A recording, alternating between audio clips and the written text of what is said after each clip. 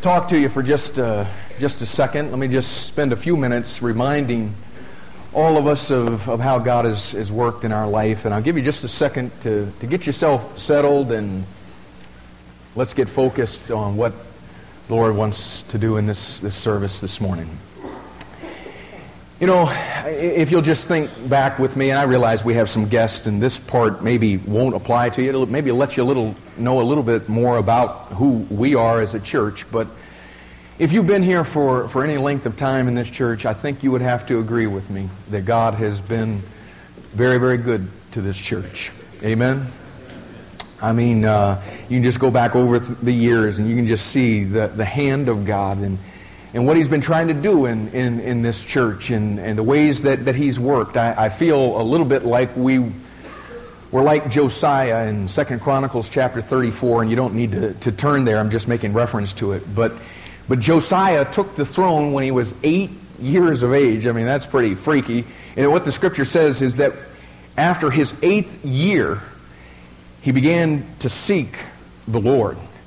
And buddy, when Josiah began to seek the Lord, all kind of incredible things began to happen. One of the first things that happened, if you'll go back and check it out in the book of 2 Kings and in the book of 2 Chronicles, as he began to seek the Lord, the people began to seek the Lord, and when they began to do that, you remember what happened?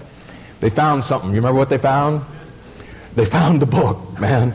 And buddy, when they found the book, and then they began to see just how far away from God they really were. And once they began to see that, they began to confess sin, and things were different in the kingdom. And what happened for us is, and we can go back to, this has been a church filled with, in my estimation, good people for a long time, long before I ever got here. But I do know that some significant things began to take place. You remember when we were remodeling this room, and we were over in the gymnasium back in the old days, and I remember something very significant began to take place when we were over in that gym. You know what I think God began to do in us? I think God began to put a thirst in us for Him. And we began to seek God, and you know what began to happen shortly thereafter? God started bringing the right people into our path that would just kind of come in and take a light and say, have you ever considered this? And God began to expose more and more of Himself to us and give us more and more light. And one of the first people that He brought in was Jeff Adams. And Jeff had been here for just a little missions night that we had. And as I was taking him back to the airport, he said, one of these times we're going to have to get together and do a little how to study the Bible thing. And I said, oh yeah, this would be great for our people. They'll really enjoy that, So I'm setting this thing up for y'all. And about 75 of y'all responded to that thing. We're over there in the chapel, and of course, since I'm part of this church, I went too. I didn't need how to study the Bible like y'all did. And so I was sitting in there, and what God was showing me is this wasn't for anybody else. Now, maybe some of you gleaned some stuff, but that was for me, man. And it was for a lot of other folks as well. But you know what God began to do through that conference? He began to let us discover this book.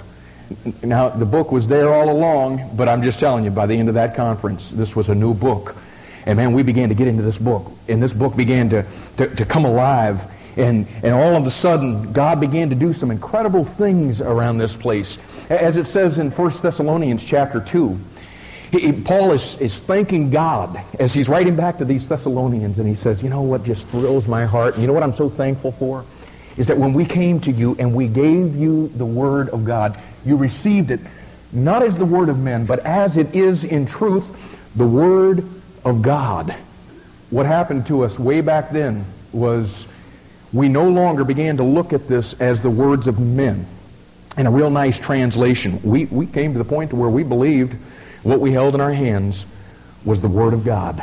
It wasn't the words of men that we held in our hand, the very word and words of the living God. And I just want to tell you, when we did that, the same thing that happened in the Thessalonians happened in us. What he says is when you receive the Word of God like that, it effectually worked in you who believed.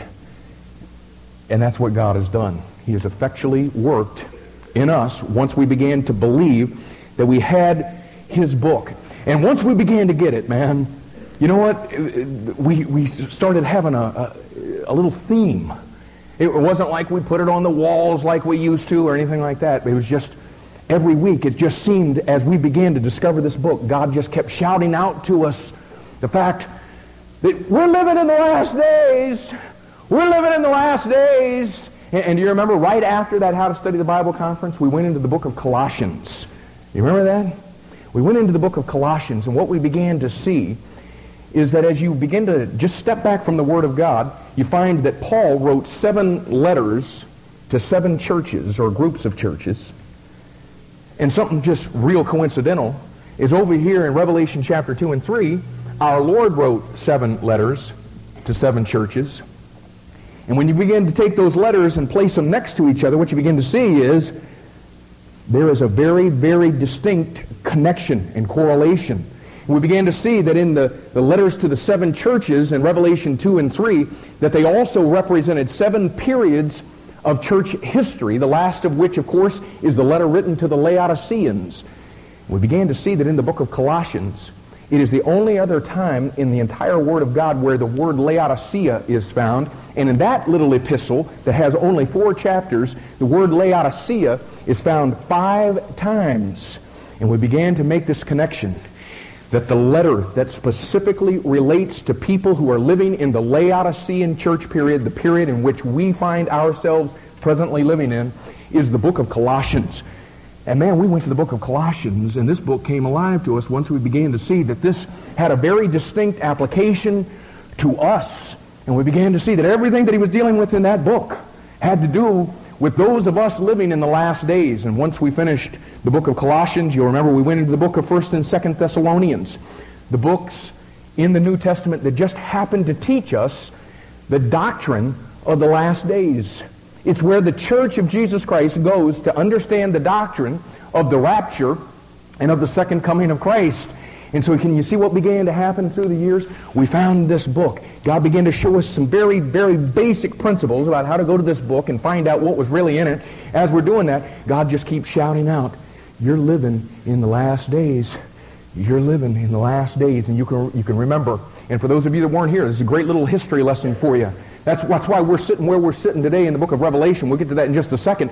But all along what God's been showing us is we're living in the last days. We're living in the last days.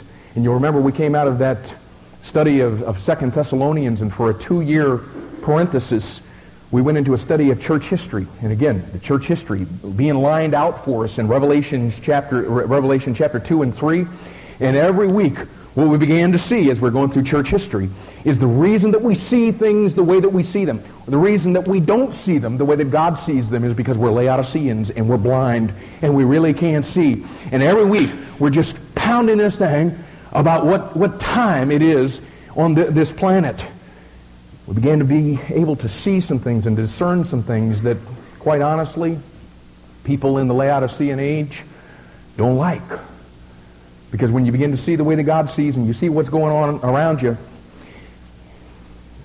you don't call all of this stuff wonderful like the rest of the folks do. People start saying you're too judgmental and all of those kind of things. So then we came out of church history and we went into the book of Ruth.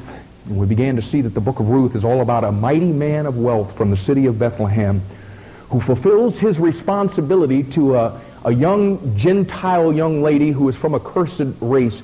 He fulfills the responsibility to her of the kinsman redeemer. He sees her. He falls in love with her.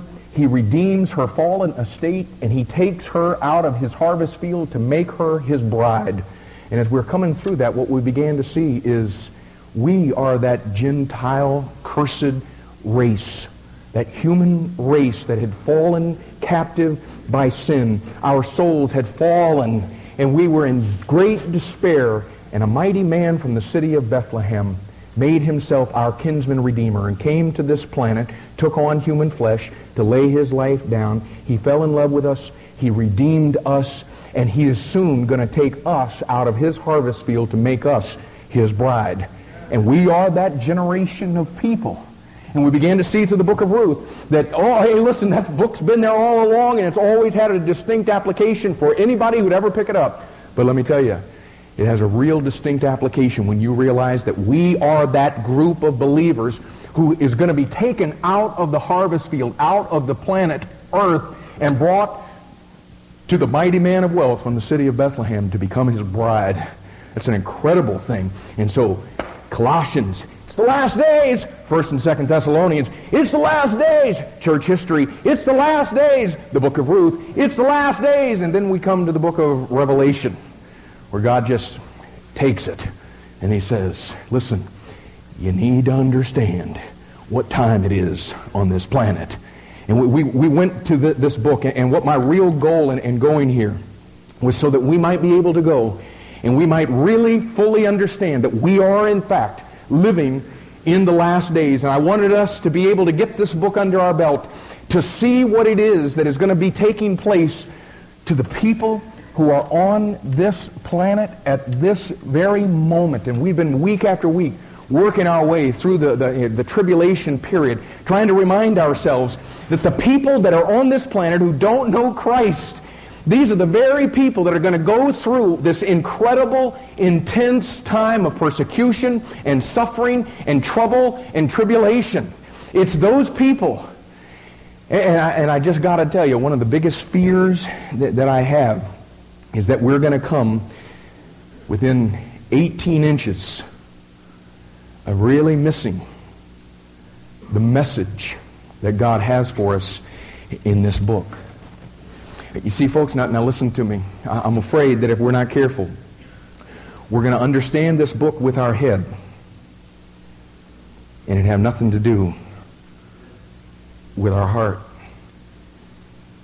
I'm afraid that what's going to happen to us is we're going to miss this message by 18 inches. We're going to miss what all of this stuff that we see week after week after week in this place, what this ought to be doing to affect our lives. And you've heard me mention this. I've had this fear that what's going to happen to this church is that as we get into the midst of this thing and we go further and further into it and we see more and more about what's going to take place and we read more and more ahead and we see all of these weird things that we really can't understand just yet because we haven't gotten there yet, I'm just afraid that if we're not careful, that all of this stuff is going to become an intellectual pursuit that we're going to have, and we're going to come in here to fulfill our intellectual curiosities about what all of this book has, and we want to come in here and have as a pursuit learning all of this stuff so that we can impress people with our knowledge of this book of the Bible that most people on this planet don't even really believe that people can understand, and yet going through all of that and it never really accomplishing in us what this book really ought to be accomplishing in us. And this morning, we're in Revelation chapter 12. We're halfway through, at least halfway through our study of this book now. And I just got to tell you, I felt that before we could go any further, that what we needed to do is just have a little checkpoint, a little heart check up to see if we're really getting from this study what we ought to be getting. Now, we know it's the last days because, I mean, you just couldn't be a part of this church for any length of time and not get the fact we're living in the last days, and we know that. We know the times and seasons, but the question is it really affecting us the way that this ought to be affecting us? And first of all, let me take you this morning to Luke chapter 12. Let me show you here a principle that Jesus taught about this thing of knowing the times and the seasons. Luke chapter 12, and of course I think you realize that God had gone to great lengths to inspire the Old Testament prophets with His Word so that His people might have all the information that they would have ever needed in order to recognize the time of Christ's first coming to this planet. He had laid all of that out in the Old Testament and gone great lengths to make sure that that was understood, and because of that, when Jesus came on this planet, and people didn't recognize, especially the Jewish leaders, when they didn't recognize who He was, He indicted them because they missed who He really was. And look at what He said here in Luke chapter 12 and verse 56. He says, "Ye hypocrites, you can discern the face of the sky and of the earth, but how is it that you do not discern this time. And I think it's obvious by the strength of the Lord's words here when he calls these people, you hypocrites. I think it's very clear that they were responsible to know the times and the seasons that God had revealed in the Scripture, to know what the time was, and to conduct themselves accordingly based on what time it was on this planet. And I believe that there is that same accountability today. God has gone to great lengths in the New Testament to show us times and seasons, and we're responsible to know them. And again, because God has led us in the last 8 years or so through the book of Colossians, 1st and 2nd Thessalonians, church history, Ruth, and now Revelation, listen, this is a group of people that knows times and seasons, at least with our heads. But I want to spend a few minutes this morning to see if all of this understanding that we have of 8 years of teaching now, I want to see if it's made that little 18-inch journey from our head to our heart. Because you see, the Bible reveals to us that there are some very measurable ways that understanding times and seasons ought to affect our lives. I'm not going to give you my little, what I think this should be doing. I'm going to take you to the Word of God today, and I'm going to show you what God says, this study that we've been in the book of Revelation, what this study ought to be doing in our lives. And so what we're going to do today is, and I know that this is not going to satisfy your intellectual curiosities, but what we're going to do is we're going to take our life, and we're going to lay it next to what the Word of God says ought to be happening. And we're going to see just where we are, just to have a little checkpoint so that we don't miss the real message that God has for us in this incredible book of the Bible, the book of Revelation. But turn with me to the book of 1 Chronicles, if you would. 1 Chronicles, chapter 12. 1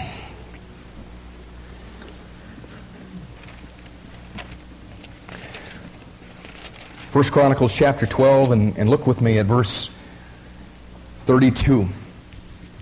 And you'll notice in verse 32 that it is said of the descendants of Issachar that they were men who had understanding of the times. And again, that's the same responsibility that we have. But now listen to me, because I know some of you know this verse because we have referred to it. But now listen, because you know the verse, don't misapplying this to yourself, okay? I want you to see here the impact the rest of the verse says that understanding of the times had on that group of people. They were men that had understanding of the times to know what Israel ought to do.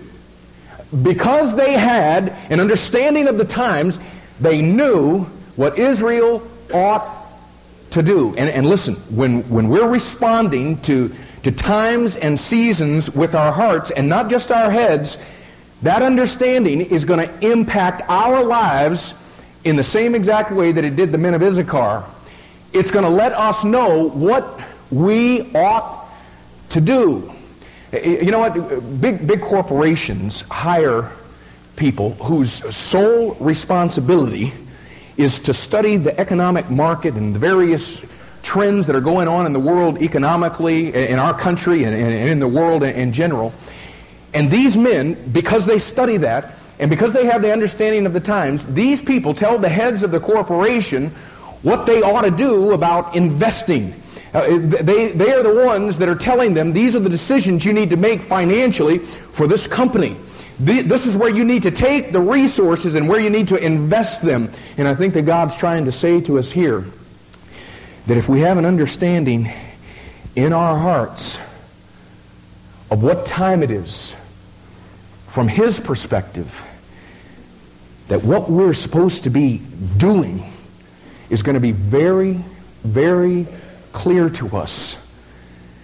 And yet I got to tell you, there's still a lot of people in this church that are filling out all the information on the study sheet, but spiritually, it's like you're taking the standing 8 count, and you don't know what it is that you're supposed to do. You say, well, what is it that we're supposed to do? Well, Peter tells us very specifically what understanding the times ought to show us that we ought to be doing. So let's go over there to the book of 2 Peter chapter 3. 2 Peter chapter 3.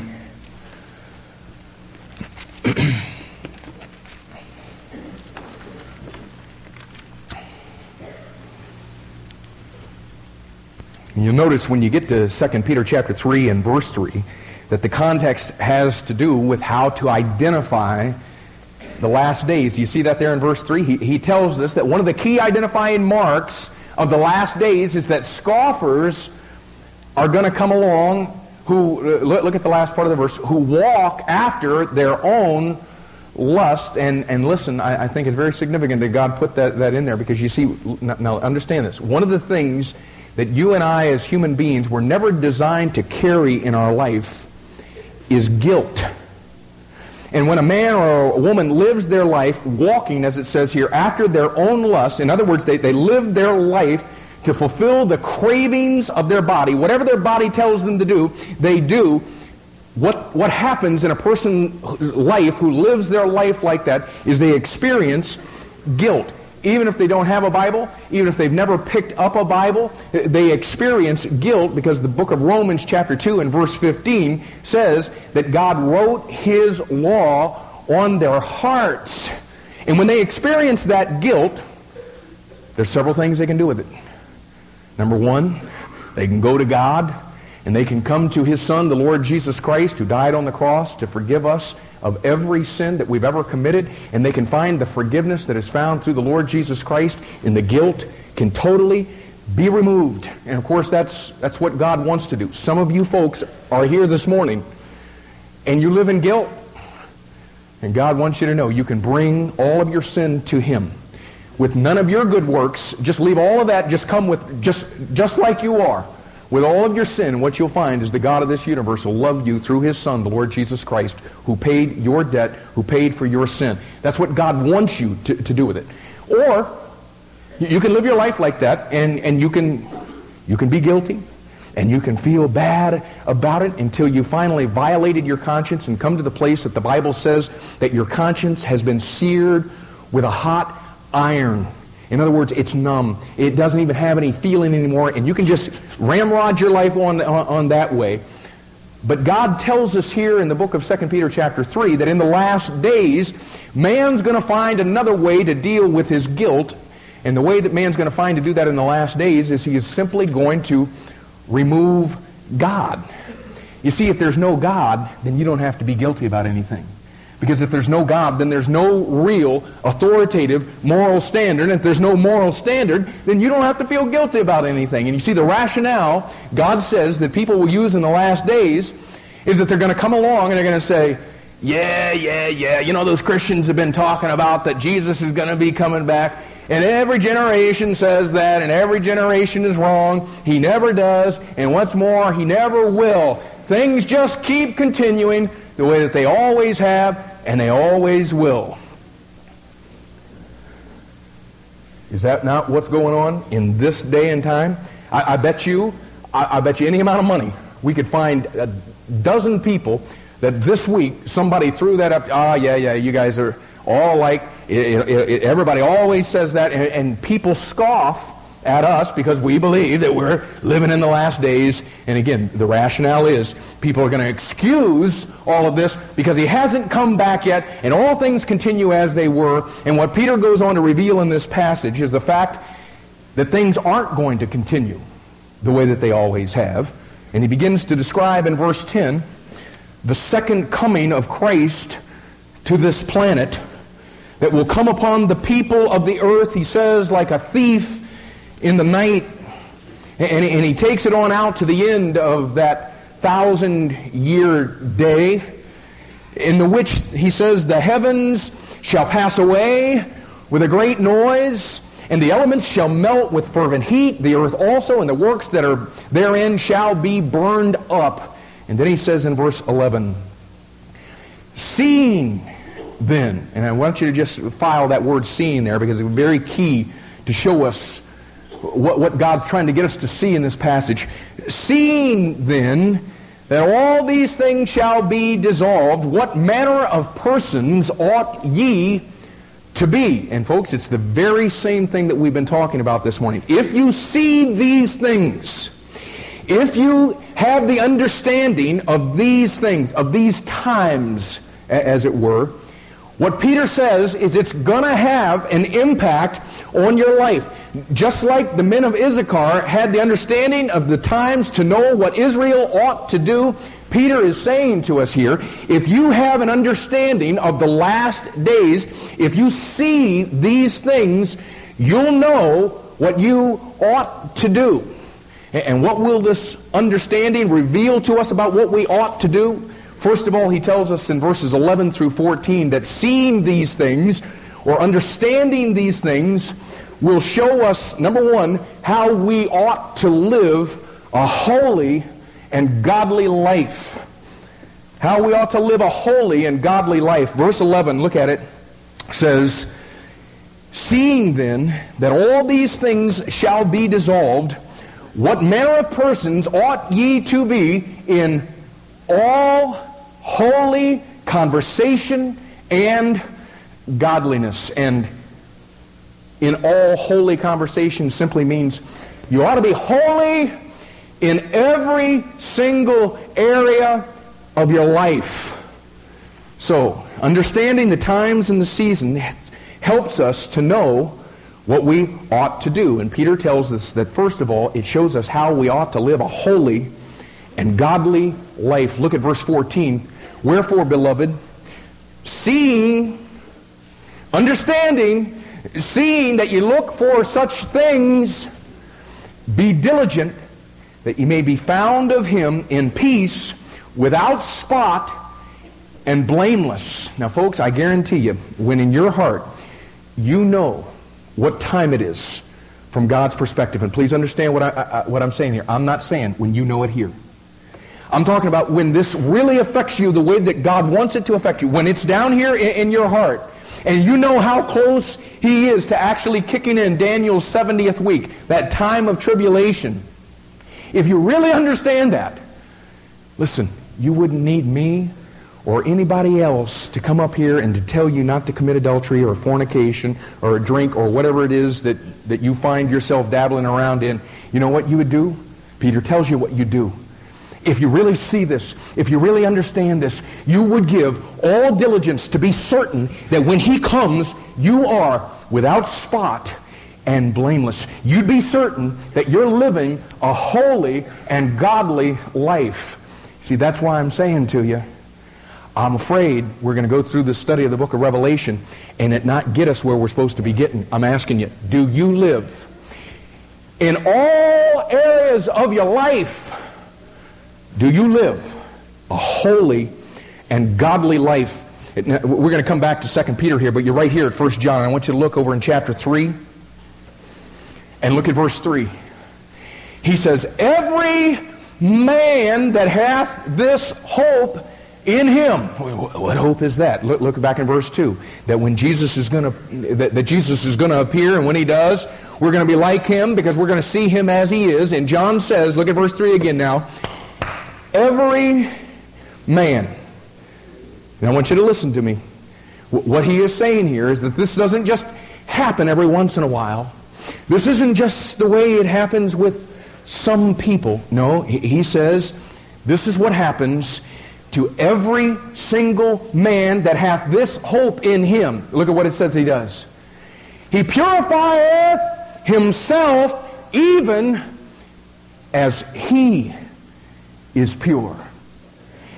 He doesn't lower the standard. He doesn't make everybody else the standard and say, well, I'm more pure than the other people. No, he holds Jesus Christ as the standard, and you set yourself to that. And you see, when you really understand what time it is, when it's really hitting you the way that it should, what's going to happen to you is you're going to give all diligence to be found in him without spot and blameless. You'll purify yourself. And folks, if you want to know whether or not you're getting out of this study of the book of Revelation what you ought to be getting, let me just ask you a few things. Are you finding, as we go further and further in this study, are you finding that you have got within you more and more of a hatred for the sin in your life? Now listen, I know that there ain't anybody in here that's perfect. I know that we all sin. I'm just asking you, has the study of the book of Revelation done anything to that? Do you find more and more of a hatred for that sin in your life? Are you finding in your life more and more of a desire to be like your Savior? More and more in you a desire to be pure as He is pure? Let me ask you, folks, is there any evidence in the last year and a half, is there any evidence in your life that you're purifying yourself? I mean, if I was going to ask you today to write down the areas of your life where you found yourself becoming more and more pure,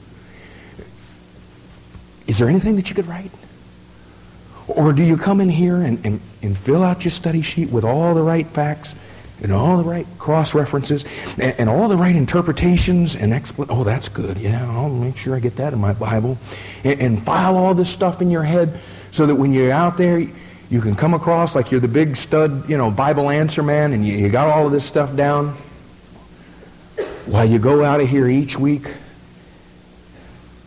thinking the same lustful thoughts, exalting the same selfish pride, fulfilling the same carnal flesh, committing the same abominable sins. I'm just telling you, if that's what's happening to you, you need to let God shake you today, because you're going to miss a great way for God to do something very significant in your life. What He's showing us here is that when you really understand the times it impacts your life, it has to, if you really understand it, if you really see it. I don't want to get us too far from 1 Peter, but I do want you to turn back for just a second to the book of 2 Corinthians chapter 7. 2 Corinthians chapter 7. And he says in verse 1, 2 Corinthians 7:1, having therefore these promises, dearly beloved, and watch this, let us cleanse ourselves from all filthiness of the flesh and spirit, perfecting holiness in the fear of God. And again, I ask you, can you point? I'm wanting you to think. I don't want you to raise your hand. I don't want you to write it down. I want to ask you, though, can you point to one thing in your life that this study has caused you to cleanse out because it's filthy before God? If I were to ask you right now, take out a sheet of paper, I want you to put at the top of it areas of the filthiness of the flesh and the spirit that have been cleansed out of my life in the last year and a half. Number one. Could you make a list right now of those things? Does your life give evidence, as he says here, that you are perfecting holiness? Listen, perfecting holiness means that over the last year and a half, we ought to be more holy today than we were when we started this thing. And I ask you, are you? Perfecting holiness means that you ought to be more holy today than you were 6 months ago. And I ask you, are you? Perfecting holiness means that you ought to be more holy than you were 6 weeks ago. It means you ought to be more holy than you were 6 days ago. What it means is the further and further we go, and the later and later it gets, and the more and more understanding we have of this book, what it ought to be doing is causing us to be changing in every area of our life. And I'm asking you, is it happening? And if it is, man, that's great. We're just coming to one of these checkpoints today, and we're just trying to find out, are we getting what we're supposed to be getting? Are you becoming more and more intolerant of all sin in your life? Or are you still holding on to a few pet sins to keep around? You never know when you're going to need them, you know. Look at what he says. Let us cleanse ourselves from, what's the next word, y'all? Let us cleanse ourselves from all filthiness of the flesh and spirit. And I'll just tell you, I'm amazed. I'm absolutely amazed at what people who say they believe that we're living in the last days. It is just absolutely mind-boggling to me. The depths of sin. The people that can say that out of their mouth. The depths of sin that they can plunge themselves into. I know that this seems weird that we would have to say this, but I'm going to say it. To this group of people that knows very well the times and the seasons, I want you to understand, folks, committing adultery is filthiness in the sight of God and needs to be repented of and cleansed out of your life. Committing fornication is filthiness in God's sight. It's to be repented of and cleansed out of your life. Involvement in homosexuality is filthiness in God's sight, and it is to be repented of and cleansed out of your life. Gratifying yourself with sexual lust or any other means of sexual self-gratification. Hello? It's filthiness in God's sight, and it is to be repented of and cleansed out of your life. Indulging in pornography or any kind of sexually explicit literature, it's filthiness. It's filthiness in the sight of God, and it is to be cleansed out of your life. Being emotionally involved with somebody that is not your spouse is filthiness in the sight of God, and is to be repented of and cleansed out of your life. Bitterness or an unforgiving spirit toward another person. It's not just a thing you're struggling with. It is filthiness in the sight of God and needs to be repented of and cleansed out of your life. An explosive temper is filthiness, and it needs to be cleansed.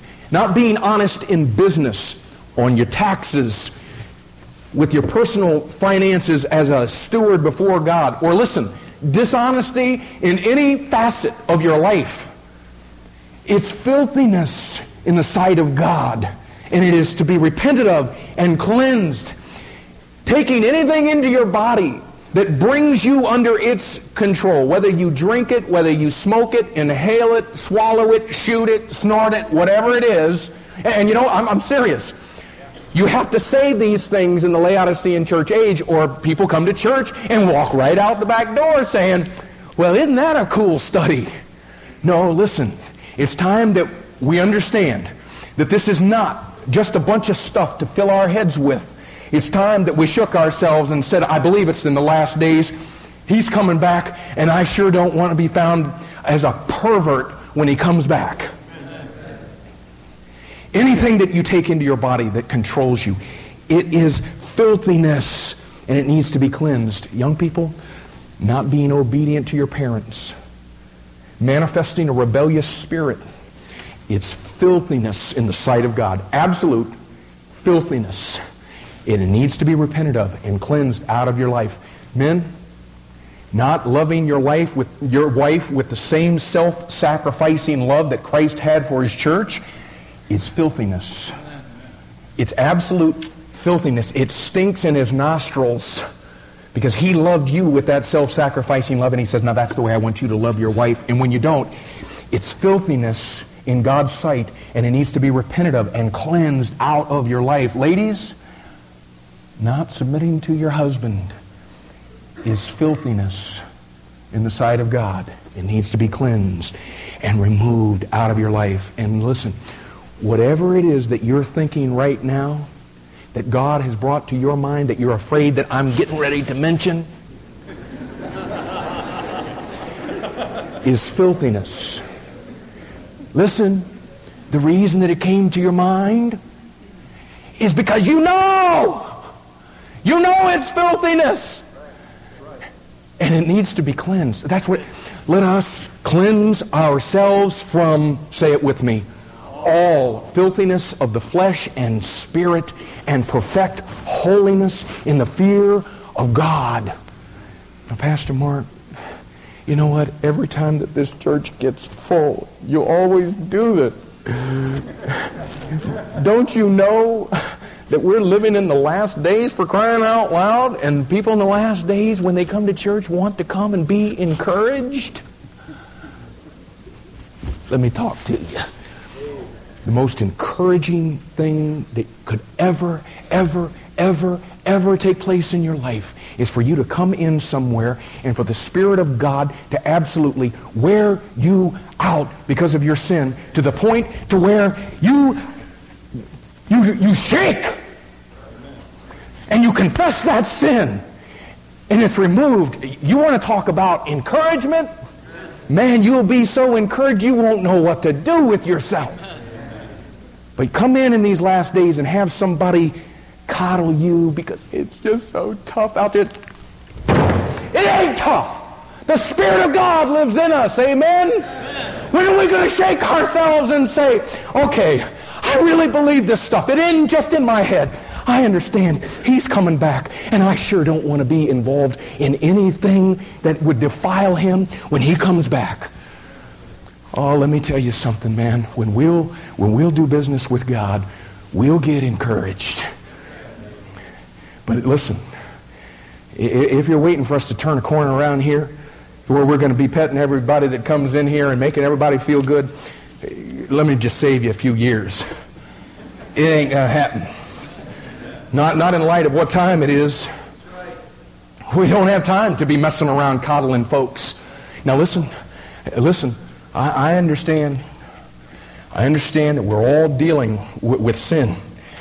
It's time we dealt with it with God and stop coddling it and making ourselves feel good. Keep looking around and seeing everybody else that's a little bit worse than we are and saying, well, at least I'm not that bad. No. When you really have this in your heart, when you really understand what time it is, what it does to you is it causes you to purify yourself even as He is pure. So you can feel good. You get that standard up there so you can feel real good when you get to where you're walking in holiness. And please don't even tell me that you believe that the Lord's going to come back at any moment and He's going to remove off of the face of this planet every true believer, and that you can just go and come in week after week and go out of these doors and tolerate sin in your life. Nope. That's not what the book says. It's not what Pastor Mark says. And if I've got you all ticked off this morning, I dare you to go and just show me where Pastor Mark has gone outside of the Scripture this morning. Because what it says, if you see that these things will be dissolved, if you really understand what time it is, it's going to have and create in you an urgency toward purifying ourselves and cleansing ourselves. It'll show us what we ought to do. It'll show us that we ought to live a holy and godly life. But not only that, Peter shows us something else that knowing the times and seasons ought to do to affect our lives. Number 2, we ought to win the lost. We ought to win the lost. Look at verse 15. Go back to 2 Peter 3 if you're not already there. Look at verse 15. An account that the long suffering of our Lord is salvation.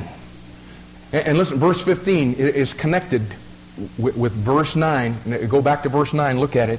It says, for the Lord is not slack concerning His promise, as some men count slackness, but is long-suffering to usward, not willing that any should perish, but that all should come to repentance. And you see, if I understand that the only reason that God has not already come in judgment upon the world is because He is long-suffering. And folks, that's exactly what verse 9 is saying. The scoffers are going around saying, He ain't coming back because it ain't good. It ain't a part of anything. It's not true. And what he's saying here is, oh yeah, it is true. And the only reason that he has not already come back in flaming fire, taking vengeance on them that don't know God, is because he's long-suffering. And listen, our God in heaven this morning longs for those that are still separated from him. He longs for them to repent. And you see, listen, if I understand how little time is left in this season that we call the church age, and the fact that the rapture ushers in what Malachi called the great and dreadful day of the Lord, when I really understand that, it'll put an urgency behind the message that he has put into our trust. See, that's exactly what Paul said in 2 Corinthians chapter 5 and verse 11. Knowing therefore the terror of the Lord, we persuade men. 2 weeks ago, when I was, the last time we were in the book of Revelation, we were in chapter 12, verses 12 and 13. And what we saw was what's going to take place in the middle of the tribulation period. When Michael and his angels have a war with Satan and his angels, we saw the result. Satan is cast down to this earth. And what we found out is when he comes down to this earth, he sees his urgency, because he sees that his time is what? His time is short. And because he sees that his time is short, he focuses all of his time and all of his energy and all of his resources on his mission. He numbers his days in morning, noon, and night. He eats and drinks and sleeps. His mission. And I'm just telling you, folks, when we really understand in our hearts, when we really understand in our hearts what time it is and how short our time is, it is going to teach us to number our days, and it'll put an urgency behind the mission that has been put into our trust to go into all the world and preach the gospel to every creature. We'll find ourselves, when we really believe this in our heart, we'll find ourselves, because we know the time is short, we'll find ourselves focusing all of our time and all of our energy and all of our resources on reaching the lost people of this world, and we'll go after it morning, noon, and night, and we'll eat it, we'll drink it, and we'll sleep it. It'll become the purpose behind every single thing that we do. Every single day, going to work, coming home, dealing with the family, going somewhere with the family, it all comes down to, what is our mission? And until then, all we're doing is just getting lots of good information about the book of Revelation. As long as we're taking a lackadaisical attitude toward the lost people of this planet, then I'll just tell you, folks, we really haven't seen what time it is. We haven't really seen what we need to see about times and seasons. You see, the message of the book of Revelation ought to cause all of this information that we take in every week, if we really understand it, if we really believe it, it ought to cause it to make that 18-inch journey down here. And once it gets in here, folks, I guarantee you, it'll get to our feet. It'll get to our life. So Peter tells us that knowing times and seasons is going to show us some things. It's going to show us how we ought to live a holy and godly life. It's going to show us that we ought to win the lost. And number 3, it's going to show us that we ought to grow spiritually. Look at verse 17. Ye therefore, beloved, seeing, here it is again, seeing ye know these things before, beware lest ye also, being led away with the error of the wicked, fall from your own steadfastness. And notice, someone who's truly saved can't fall from their salvation, but they can fall from their own what? Their own steadfastness. Verse 18, but grow in grace and in the knowledge of our Lord and Savior, Jesus Christ. Now, Peter told us back in 1 Peter chapter 2 and verse 2, he told us to desire the sincere milk of the Word. Just like a baby, he says, craves milk, crave the milk of this Word that we may grow thereby. And what he lets us know in this passage, he lets us know that real growth, the kind of growth that he's looking for us to have, isn't just learning facts in a book. It's getting to know Christ Christ himself. His person. Look at verse 18 again. He says, but grow in the knowledge of our Lord and Savior, Jesus Christ. Know Him. You see, folks, listen, knowledge of the Bible will make you look like you've grown. But according to 1 Corinthians chapter 8, what it says that knowledge itself, knowledge alone, listen, it puffs up. It makes you look like you've grown. But all it has done really is just caused you to be swollen. It's puffed you up. But listen, when you get to know Him, you can't help but fall in love with Him. And 1 Corinthians chapter 8 says, knowledge puffs up, but love builds up. And you begin to grow as you go to this book, not just to fill yourself with a bunch of facts, but you go to this book because this is the only way that God has left us on this planet, to know Him. And you see, a lot of us know a whole lot more about Revelation than when we started. In fact, most of us in this room could explain the first 12 chapters of this incredible book. But in the midst of being able to explain it, a lot of us still haven't grown spiritually. It hasn't caused you to be steadfast in your walk with Christ. You keep falling. You keep falling. And the reason is because it's all up here and it's not down here. Because when it gets down here, it doesn't swell you up. It humbles you. And you start falling in love with your Savior. And when you start falling in love with Him, through the pages of this book, you start growing. And that growth leads you to begin to long for Christ to be glorified. You see, that's what he's talking about here at the end of verse 18. He says, to Him be glory both now and forever. You know what? All this stuff that we've been studying in the book of Revelation, seeing that all this stuff is going to take place on this planet, it ought to cause us to have in our hearts a desire for Him to get the glory that He deserves. Now don't pack up on me, but we're not going to finish our outline this morning. But listen to me. All this stuff that we've been seeing, we're living in Revelation chapter 3 and verse 22. I believe that with all my heart. The very last verse of the letter written to the Laodiceans. You know what the verse says? He that hath ears to hear, let him hear what the Spirit saith unto the churches. I believe right now that in the midst of all of the hoopla that's going on all over the globe in the name of Jesus and all the rah, rah, rah, most of the stuff that Jesus doesn't have anything whatsoever to do with, I believe the Spirit of God is trying to say, is there anybody that's really going to listen to my voice about what time it is? And when you really hear it, when you really see it, when you really understand it in your heart, you cannot keep sinning the same sins. You deal with it. It causes you to live a holy and godly life. And you cannot look at the people of this planet that you know are going to go through the awful tragedies of everything that we've been studying for all of these weeks.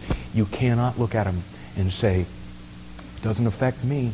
No, it puts something inside of you that says if our Lord is long-suffering and the only reason He hasn't come is because He loves them and you love Him, you'll fall in love with the lost people of this world. It'll affect you in that way. And listen, when you really understand what time it is, you'll have a desire to grow in knowledge of Him. And when you know Him, you'll love Him. And when you love Him, you will desire for Him to get the glory that He deserves. And you know what it's going to do in you? When you get the glory, or desire Him to get the glory that He deserves, it gets you praying. The way that he taught us to pray in Matthew chapter 6 and verse 9 and 10.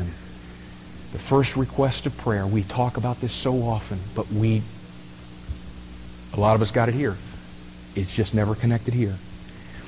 When we love him, when we know him, we long for him to get the glory that he deserves, and he will not get the glory that he deserves until he sits on his throne in Jerusalem, and every knee is bowing and every tongue is confessing that he is Lord to the glory of God the Father. He sets up that millennial kingdom and for 1,000 years rules over this planet. He will not get the glory that he deserves until that day. And when you love him, when this is happening in you the way that it ought to be happening, you are so growing in knowledge of him that you are so in love with him that you cannot wait.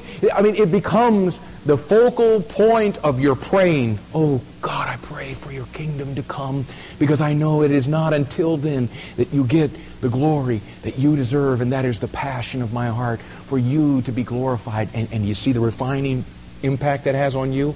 If you're really praying that from your heart, and it's really the passion of your heart, oh God, I want you to be glorified, do you get up off your knees and go begin to commit all that horrendous list of stuff that we were talking about earlier this morning? You can't do it. It's an impossibility when that is in your heart. And you see, that's what the study in the book of Revelation ought to be doing for us. Peter tells us this is the stuff you ought to be seeing happening in your life. And I'm just asking you this morning, is it happening in your life? And if it is, man, God bless you. Praise the Lord. That's wonderful. And if it isn't, then how about today? We let the Lord just shake us a little bit and say, Lord,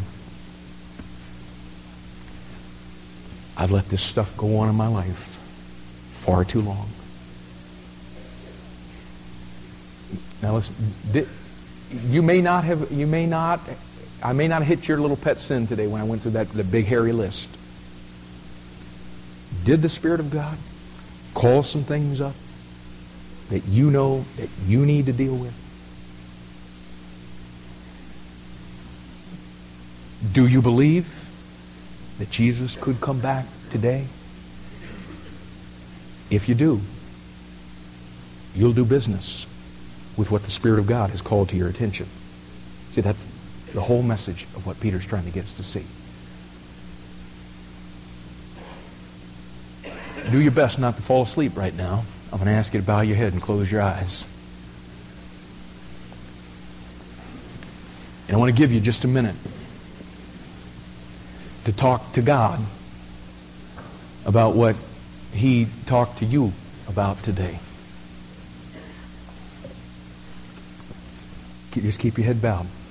If you're wondering right now what you ought to be saying to God, okay, if He's revealed some things to you about your life, like we saw there in 2 Corinthians chapter 7 and verse 1, it's time to cleanse yourself from that filthiness and perfect holiness.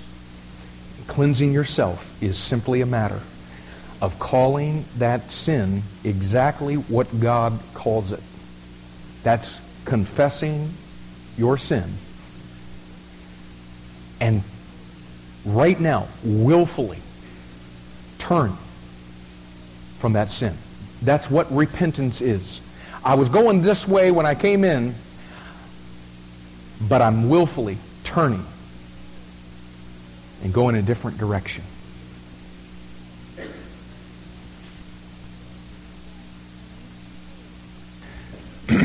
Let me talk to you just a second. Again, now don't fall asleep now.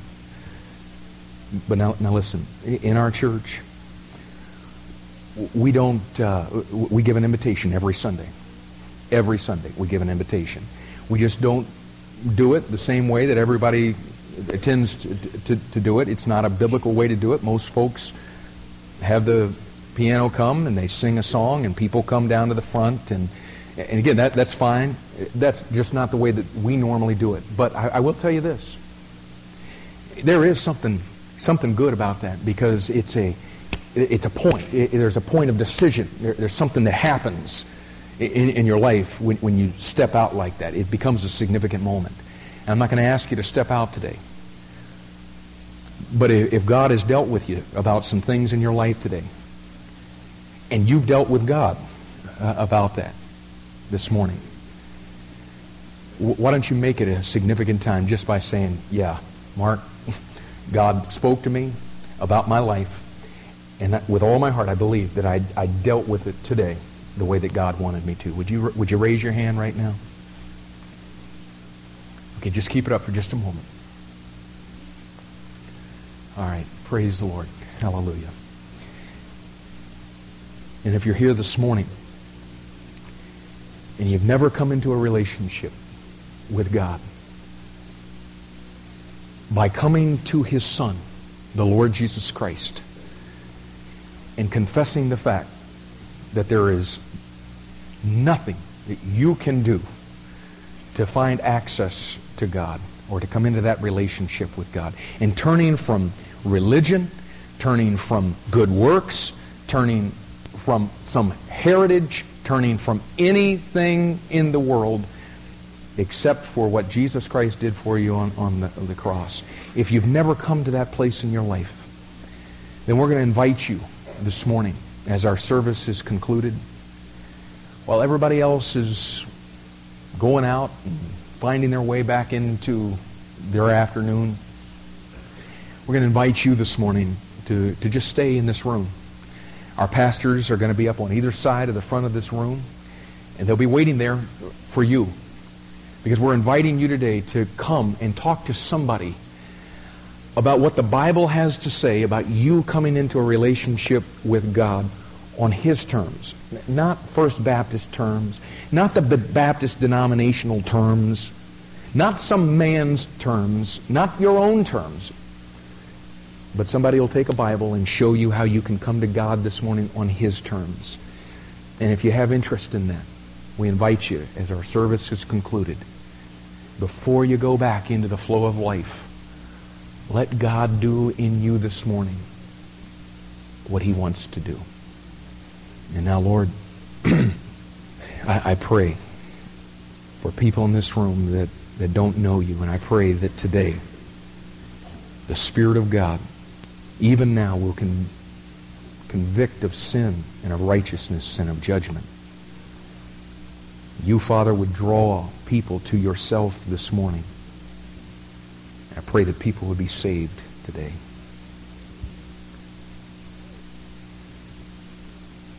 And, oh God,